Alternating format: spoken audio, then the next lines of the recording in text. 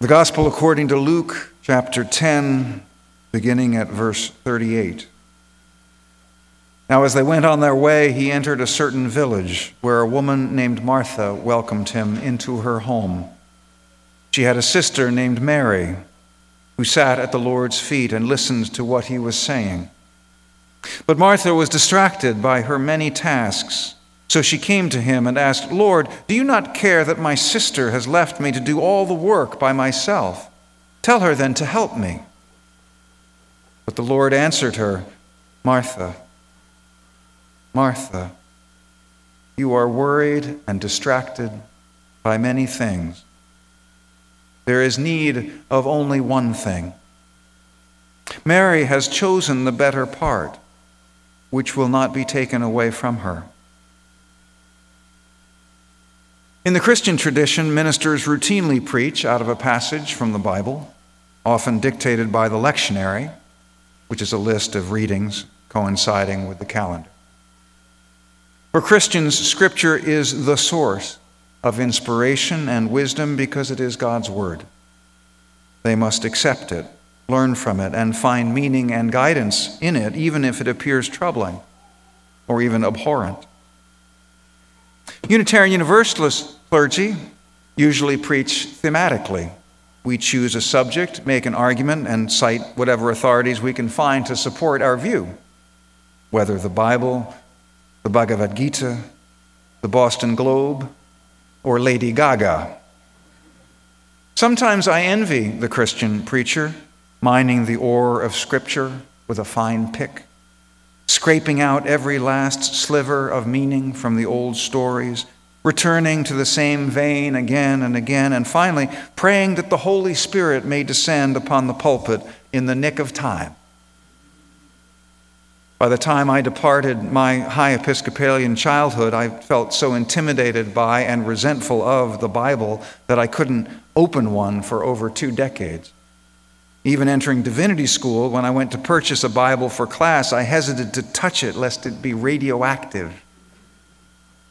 I still flinch at the misuse of the Bible to promote fear, hatred, and violence.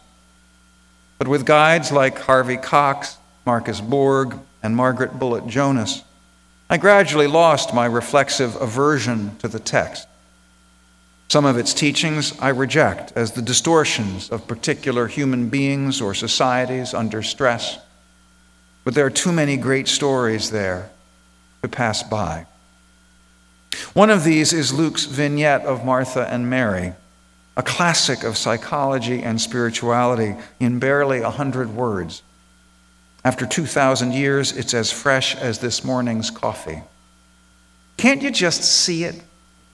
2 sisters host the charismatic young teacher everyone is talking about, an itinerant rabbi whose touch, it is said, can heal, whose gaze arrests, whose voice calls people out of their ordinary, routine lives to rise up and follow him. He comes into their home with his intense presence and boisterous laugh and a faint trace of sorrow, and his paradoxical sayings about the first being last and the poor being blessed, and the kingdom of God not being here and not being there. And you want to hang on his every word. But the table must be set and the food made ready and the glasses filled and refilled. And Martha does it all. Martha always does it all. If she doesn't do it, who will? But she seethes with resentment. She doesn't ask for help. If people want to help, they should offer. She shouldn't have to ask. And her own sister, Mary, just sits there at the feet of this man, drinking it all in and not lifting a finger. How can she be so selfish, so immature?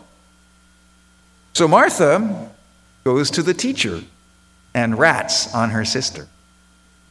It's classic triangulation. Instead of asking Mary to help, instead of asking everyone to help, she goes to a third party and complains. Don't you see what she's doing? She demands. Tell her to help me. And Jesus sides with Mary. Can you believe it? He says Mary has chosen the better part. Laziness is the better part? Well, no. This is a very carefully crafted story, rich with nuance. Jesus does not deny the importance of Martha's work. He knows the food must be cooked, the dishes cleared, the household maintained. But he notices how these tasks have taken possession of Martha. How distracted she is by her worries and her grievances. How can she hear the message of hope and healing he's trying to offer when she's so busy nursing grudges? Jesus gets Martha. He gets that she's become addicted to her responsibility. Beset by obligations, she has lost touch with the present moment, lost sight of her own inner light, lost the opportunity to be transformed. Instead of spiritually uplifted, she's become petty and petulant. Martha, Martha, he repeats, both to express his caring and to seize her attention. Then he minces no words in holding up a mirror to what has become of her. And yes, Jesus should have offered to help with the dishes himself. And I'm sure were the story set in 2013 or even 1972, he would. But Mary is free. She isn't trapped in a role of good girl or dutiful housewife. She has chosen the better part. Choice is freedom.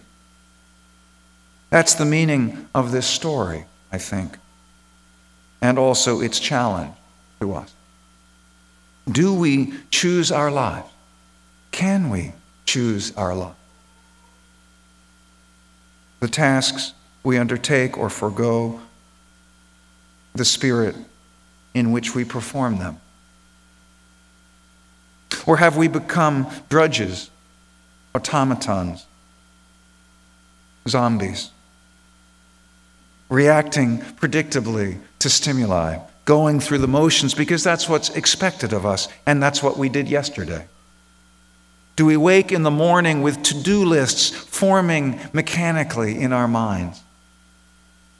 Or do we wake with a feeling of delight, possibility, curiosity at what the day will call forth from us? If Jesus or the Buddha or Gandhi or Mother Teresa came to dinner at our house, would we miss most of it? Because we were in the kitchen doing the dishes. Could the dishes wait? The story challenges us as well as a religious community. Are we a Martha church or a Mary church? Are we an aggregation of committees and task forces, or are we dedicated to transformation and spiritual depth? Are we asleep or are we awake? The answer, of course, is both. Each of us is asleep and awake. Each of us doing and being. Each of us matter and spirit, both. That's the nature of being human. Our task, I think, is to find balance so that the work does not overwhelm who we are, so that matter does not crowd out spirit, so we do not sleepwalk through our life. How do we create space for Mary in our congregations and in our lives? I'm not suggesting mass resignations from our committees and task forces. I'm in enough trouble with Susan Shepard already. But I invite each of you to serve mindfully and joyfully. Each of you must give as you have made up your mind, wrote Paul to the church at Corinth, not reluctantly or under compulsion, for God loves a cheerful giver. when the joy has gone out of it, when we find ourselves more resentful than rewarded, more aggrieved by others' failure to help than filled with the satisfaction of service, maybe that's the time to step back, to rest, and to heal our wounded spirits.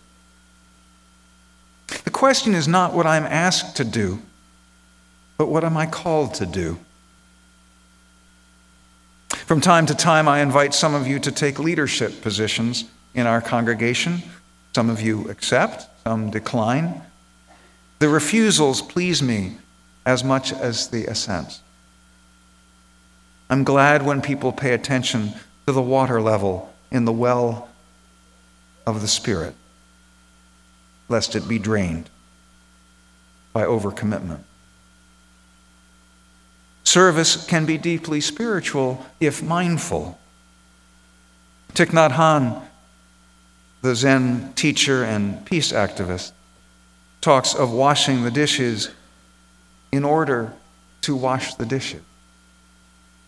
By this he means not to tolerate washing the dishes as a means to an end, but rather to experience fully the miracle of the present moment.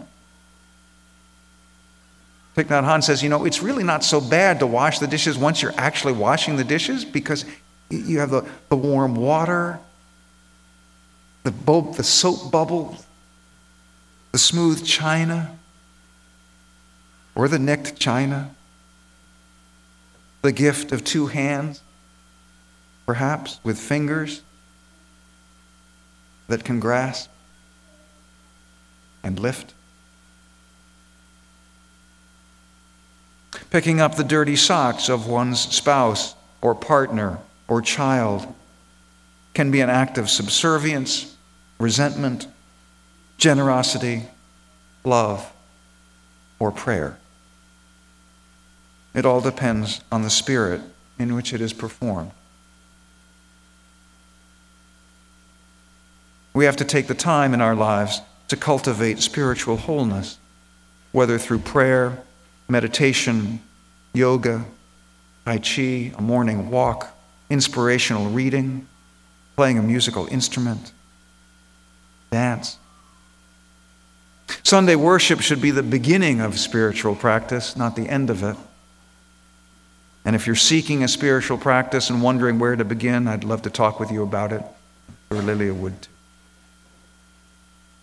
As we sustain and build our church community, let us approach each task as a form of ministry, a way of caring, an act of devotion. When we work together, let us heed Kathleen McTeague's charge to resist the headlong tumble into the next moment until we claim for ourselves awareness and gratitude, taking time to look into one another's faces and see their communion. Congregational leaders can nourish the Spirit by offering opening words at every meeting. Wonderful readings can be found in the back of our hymnal, in anthologies like Earth Prayers, in the online worship web of the Unitarian Universalist Association, in the poetry of Rumi and Mary Oliver and Naomi Shihab Nye. After these opening words, we can invite each person to check in, not with a laundry list of the day's activities, but with a brief reflection on the state of the heart or the state of the soul. In our personal lives, in our responsibilities to family and friends, in the multitude of demands of the holiday season, we can check our joys against our duties, our obligations against our compulsions, and ask ourselves honestly, what fills our reservoirs of spirit and what depletes them? Not expecting our lives to be all joy and no duty, but hoping for some kind of balance. We owe this attention to each other and to ourselves and to the holy, lest we become all Martha, no Mary. In the 14th century, an anonymous English monk authored The Cloud of Unknowing, a classic of Western mysticism. Commenting on Martha and Mary, he posited higher and lower degrees of the active life. In the lower, he wrote, "We do well to busy ourselves with good deeds and the works of mercy." In the higher, we begin to meditate on things of the Spirit. In the lower degree, he wrote, much of our natural human potential is left untapped. We live, as it were, outside of ourselves or beneath ourselves.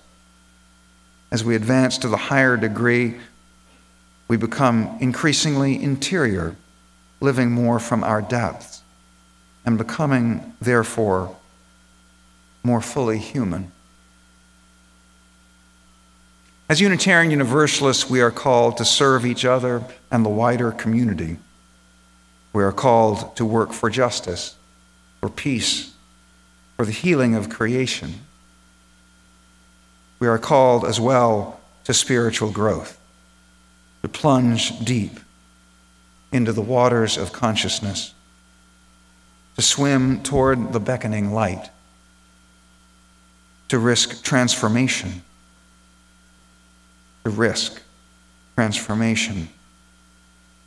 into our true self.